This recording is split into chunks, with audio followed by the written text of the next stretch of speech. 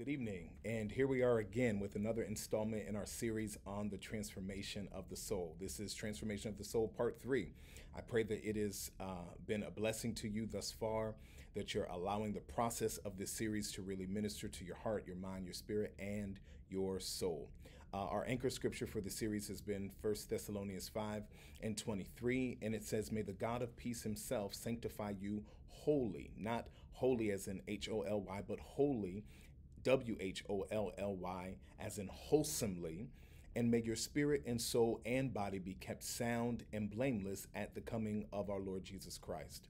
And so, this scripture establishes for us from a biblical perspective God's mind concerning the tripartite nature of mankind. God establishes through his scriptures that we are three-part, that we are body, that we are soul, that we are spirit. According to the Apostle Paul here in this text, a person is only wholly or togetherly or wholesomely sanctified when their entire spirit, an entire soul, an entire body are kept blameless before the Lord. And he also establishes the fact that God himself, the God of peace, the God of shalom, nothing missing, nothing broken, nothing lacking, that he is the God who is responsible for bringing us into this wholeness and wholesomeness. All right.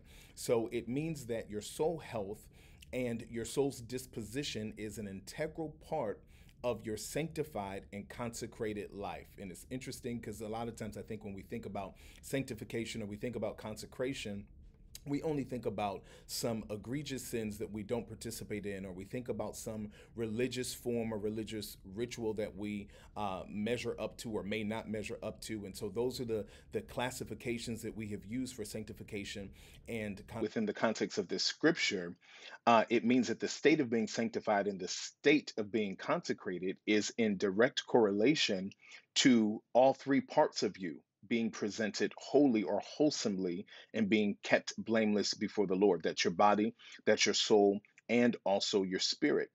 You are not wholly or wholesomely sanctified when it is just your spirit or just your body that is under subjection, but your soul is still allowed to run rampant. That's not really a state of consecration. That is not really a state of sanctification. So, in order to attain that, according to this particular text, it has to be all three parts of you, and all three parts of you have to be kept blameless. That is so important that as believers, as we are maturing in the kingdom age, that we recognize that it is not enough just to have a certain length skirt on, or the fact that you even wear a skirt. It's not enough to not watch rated R movies. It's not enough to not drink.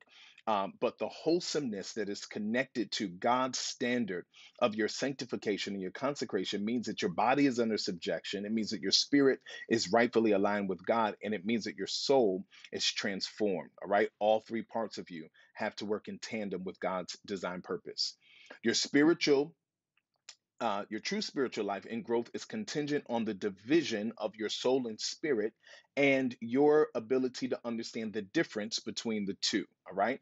Everything internal is not spiritual. So just because it's immaterial, just because it originates seemingly from inside of you, it does not mean that it is authentically spiritual or has been authenticated as something that proceeds out of the realm of the spirit.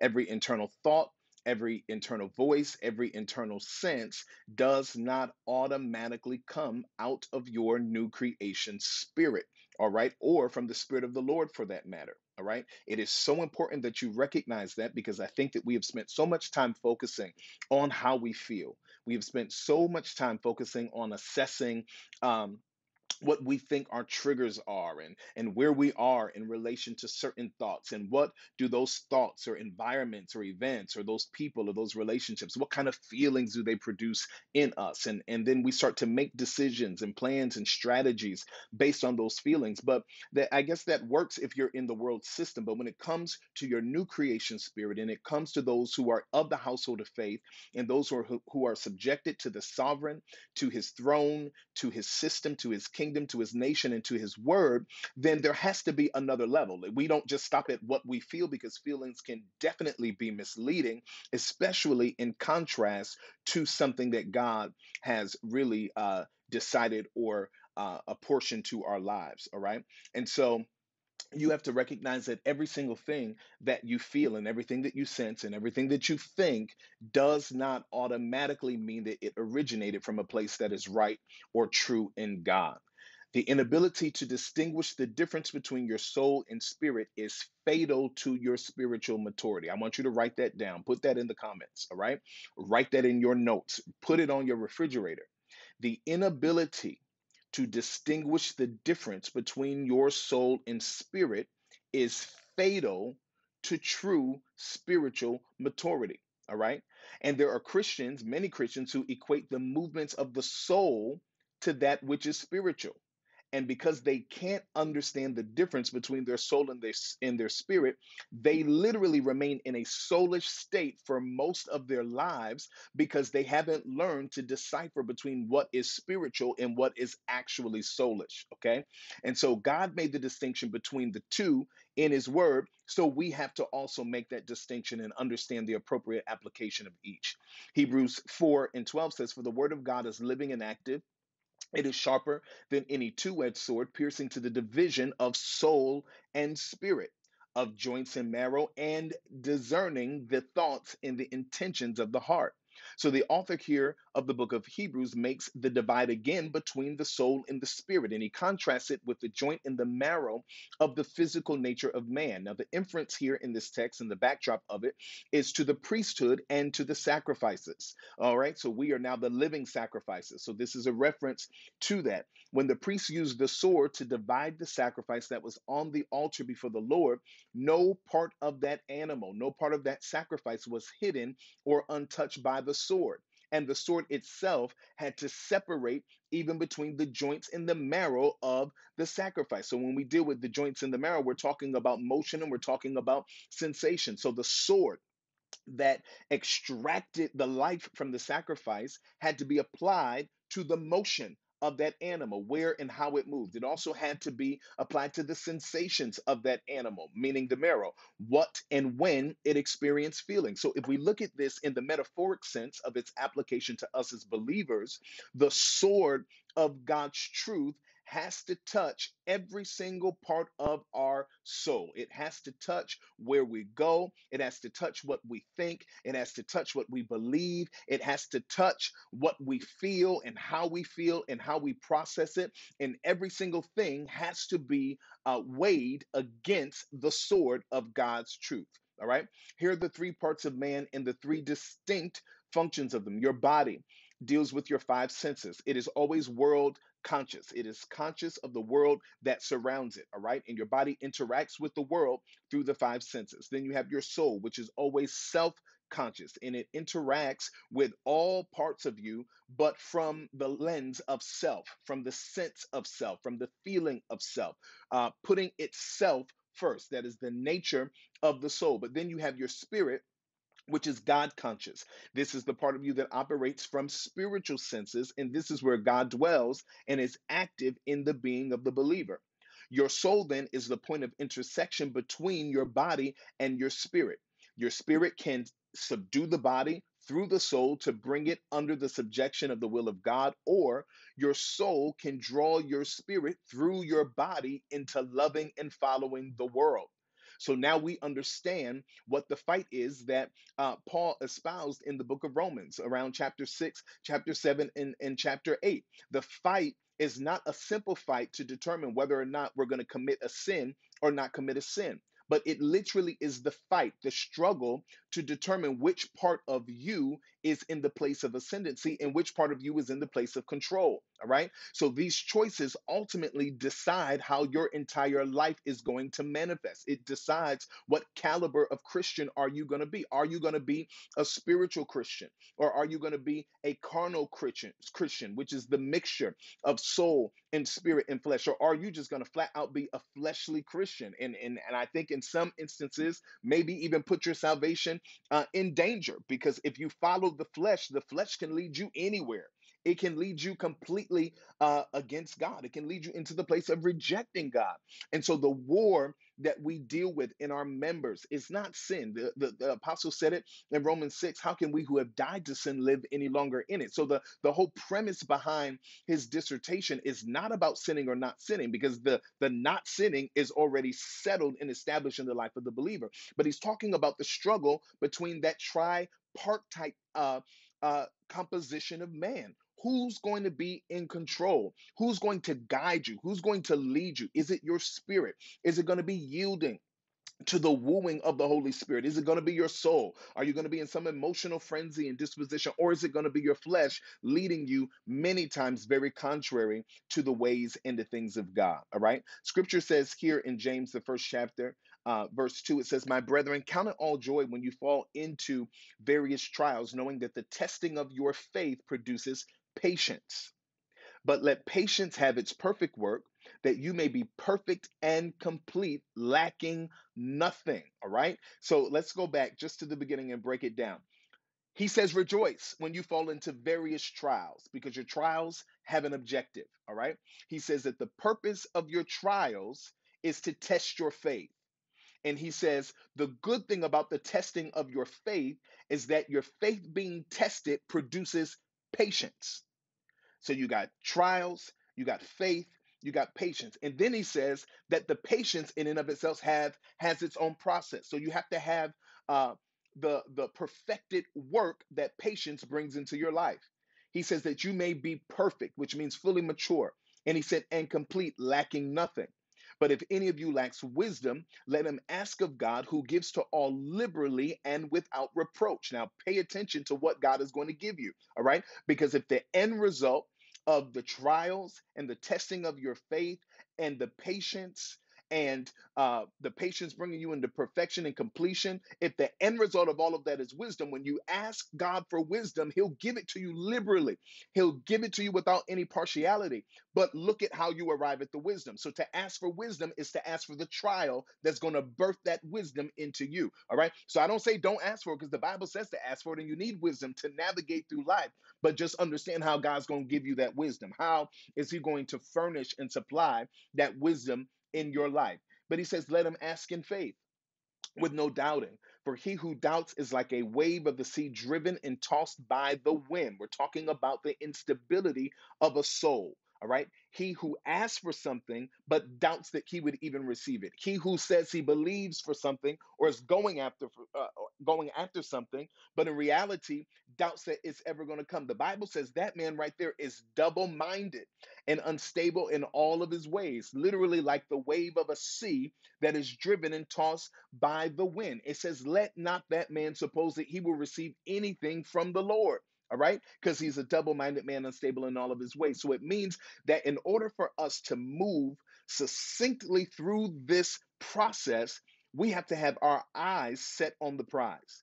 It means that our faith and our face has to be set like flint. It means that we have to be unmovable. It means that we have to be in a position of insurmountable faith and belief that what we have begun and where we are going, that we are going to wind up at that destination according to the plan and the purpose of God. You have to be able to apply the wisdom of God that is wrought in you by experience to every single thought and feeling, if what you intend to do in terms of staying on the track with God is actually going to happen and manifest God's outcome. All right. Let me say that again. You have to apply wisdom every time you have a feeling, every time you have a thought, every time you take a disposition, every time you take a stance. You need to apply the wisdom of God to all of it, to each and every machination of that. The only way you are going to wind up with God's outcome is when you do it God's way. All right. This precludes that you don't just accept any maneuvering or movement of your soul without screening it through the wisdom and the truth of God. Somebody say amen and amen and amen. All right. The process that God employs in our life through fiery trials, through perseverance, through the perfection of our faith, through bringing us into a place of completeness, is to bring our souls to the correct posture. Your spirit is already one with the Lord, and your body is literally just the vehicle that houses them. So, most of the processes of God that we experience in our lives are employed to bring our souls to a particular place. All right. Scripture says this in Romans 5 and 1. Therefore, having been justified by faith, we have peace with God. This is the God of peace who sanctifies us wholly, nothing missing, nothing broken, nothing lacking. All right. We have peace with God through our Lord Jesus Christ, through whom also we have access by faith into this grace in which we stand. And we rejoice in hope of the glory of God. And not only that, but we also glory in tribulations. Listen to what he's saying, knowing that tribulation produces perseverance. All right. And perseverance, character, and character, hope. Now, hope does not disappoint because the love of God has been poured out in our hearts by the Holy Spirit who was given to us. This is Romans 5, verses 1 through 5. All right. So, every process that you have endured in your life up until this point has a specific purpose and outcome in mind. Even your pain has a purpose. All right. The pain has a purpose. The pain of your experience developed in you the ability to withstand anything. Now, just think about some of the places where you've been in your life where you've had to cry yourself to sleep.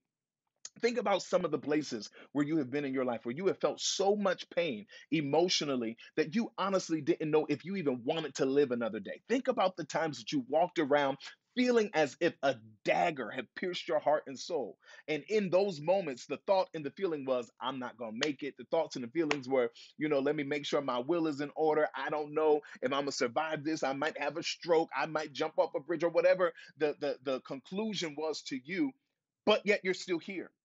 So it means that the pain that you thought, or the situation that caused the pain that you thought was going to be the catalyst to bring you to destruction, in actuality, that pain produced something else in you. The pain showed you, it taught you, but it showed you what you could endure.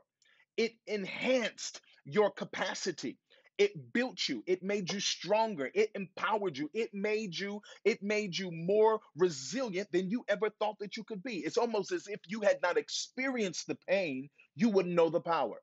You would not know your power if you had never encountered your pain. All right? So your pain showed you that strength.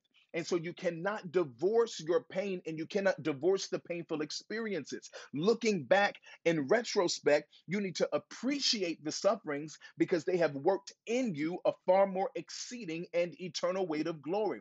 This is why the Bible says we glory in tribulations. Listen to this. He says, don't run from tribulations. He says, don't cry over tribulations. Don't secretly hope and wish that tribulations would just suddenly disappear. He said, when you are in a tribulation, which is a repeated cycle of a trial, he says to rejoice. He says to glory in it. He says to exalt in it. Why? Because of this process. Now, character is the result of persevering through tribulation. So, tribulation produces perseverance, and perseverance produces character. Character speaks to your disposition.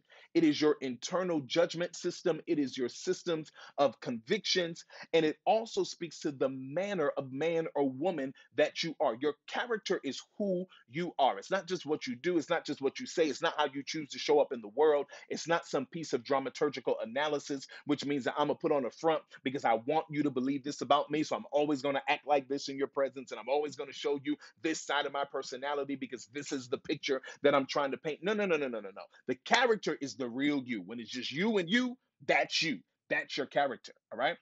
Character, then godly character, is the result of persevering through tribulation. That is powerful. All right. Your character influences also the lens that you see and interact with the world through. So you got to ask your question when you're interacting with people and you're dealing with them: is their glass half full or half empty? Their character, their innate internal character decides that. I'm looking at the world. Is it half full or is it half empty? Are they a pessimist? Is everything negative? Is everything, like sorrowful Millie that wants to go out in the grass and eat worms? Like is everything that they see the worst case scenario? When you're presented with a challenge, are they the kind of person that only gives you a list of all the negatives and why things can't ever be? Or are they the kind of person that sees the potential even in the trial? And they're willing to work to find resolve. It's a law over here in the Ecclesia Global universe. You don't get to bring me a problem unless you have a solution. And chances are excellent, you are the solution. So if you're the one that sees and identifies and can analyze the problem, chances are excellent that you are God's choice and the one that He is anointed. Watch this, consecrated and sanctified to be the solution and the resolution to that problem. I am not a trash can, and you should not be a trash can either. I don't want to just hear you dumping on me. You don't get to just dump on me, right? Give me the resolution, give me the solution. And if you're a believer and caught in a thick trial, give me the scripture that speaks to the resolution, because you may not see the resolution in front of you. You may not feel it. It may not be there evident in front of you, but give it to me anyway. Let me know what thus saith the Lord, because that's what we're looking to see and to hear coming out of you as a believer. Somebody say amen. All right. Um, Character, then, refined by perseverance that comes through the tribulation, produces a hope which reveals to us a dimension of the love of God that has been shed abroad in our hearts by the Holy Spirit. Now, watch this. It's not a blind hope, it's not a senseless hope. It is the kind of hope that is Christ in us, the hope of glory. It is the kind of hope in us that says that we have already been predestined and called to be the manifestors of all that the Lord God has designed and mandated that we are going to manifest. It is the love that reveals the providence of our eternal Father, who constantly works in our lives all things for our good according to his eternal will and purpose. All right. It's the love of a sovereign who authored our lives before we were ever formed in the womb. It's the love that we can rest in, realizing that it is a perfected love. And the Bible says that perfect love casts out all fear. Well, what is that perfect love? It is his love. It is the love that emanates out of his being.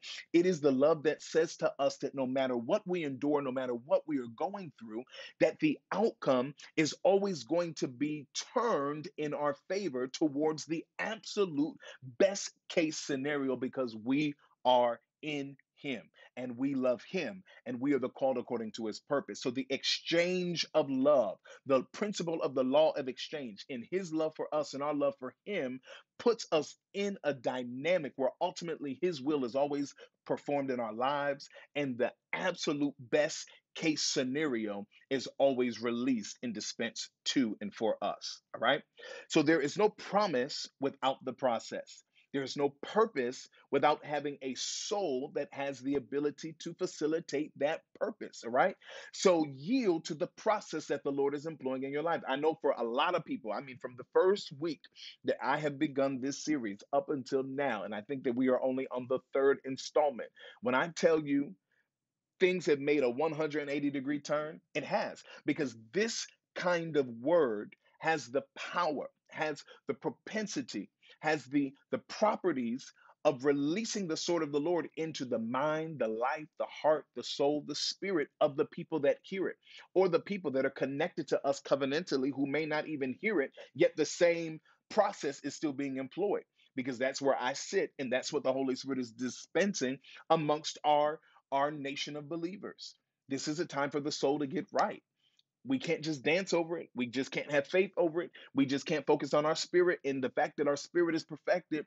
But there are things, there are machinations, there are parts of us that need to be touched, and they need to be healed, and they need to be delivered, and they need to be transformed. All right. Thus, the transformation of the soul. So, God needs a soul that has the ability to facilitate his purpose. And I'm telling you right now, and this is it as I'm closing, it is important for you to recognize that as you are going through this process and as the Holy Spirit is employing this process into your life, you cannot yield to your little defense attorney that is inside of your head and coming out of your soul, who is trying to cause you to rationalize things that God is removing. All right. Trying to make you stand up and plead a case for something to defend that God is actually looking to remove. You cannot yield to the voice of that attorney for self preservation because God is coming after self in this season. He's coming after you. He's coming after you. He's coming after what makes you you. He's coming after what makes you tick. He's coming after everything that makes you feel a sense of pride about yourself, your accomplishments, your education, your career, your knowledge, all the stuff that makes you feel like you're you. He's coming after it because he needs a soul that can be yielded to your new creation spirit that is under the control and auspices of his Holy Spirit, because we are now in a season where God has to get his due out of the kingdom citizens. He's not waiting anymore. We're not preparing for it anymore. We're not training anymore. We are in a season of manifestation. We are in a season of movement. We are in the season of execution. And he's not taking our no anymore for an answer. If you're in the kingdom, you are subjected to his sovereignty, you are subjected to his lordship. If he is the author and the finisher of your faith and your salvation, if he is your Alpha and your Omega, he is clocking in for what's due him. Of all of that, it is time for you to say yes. It is time for you to yield. It is time for you to submit. It is time for you to be postured in position. It is time for you to be attached to the local establishment, the local assembly that you are called to be in the position that he has put you in, be under the authority and the covering and the leadership that he has designed for your purpose, not just uh, uh, your personal choice or your favorite preacher or your favorite ministry or the ministry that just allows you to run rampant even though you haven't been trained or developed enough to even understand what it is you're supposed to be doing. Time out for all of that. You got to be in position, you got to be in place, you have to know your rank, you have to recognize the season, and you have to be connected to how and what the sovereign is doing, how he is moving and what he is doing right now in the earth, in this season, in this era, in this dispensation. If not, you will miss this move. Everything that he's doing in the earth is assigned to his move. And so we've announced it, we are releasing it, we're decreeing it, we're declaring it, we're prophesying it, we're letting you know that this is a clarion call for you to come out of places that have been detrimental to your purpose and to be connected to the places that are only going to facilitate the sovereign's agenda in the earth and in your life. God bless you. Thanks for sharing with us this evening. We'll see you next time.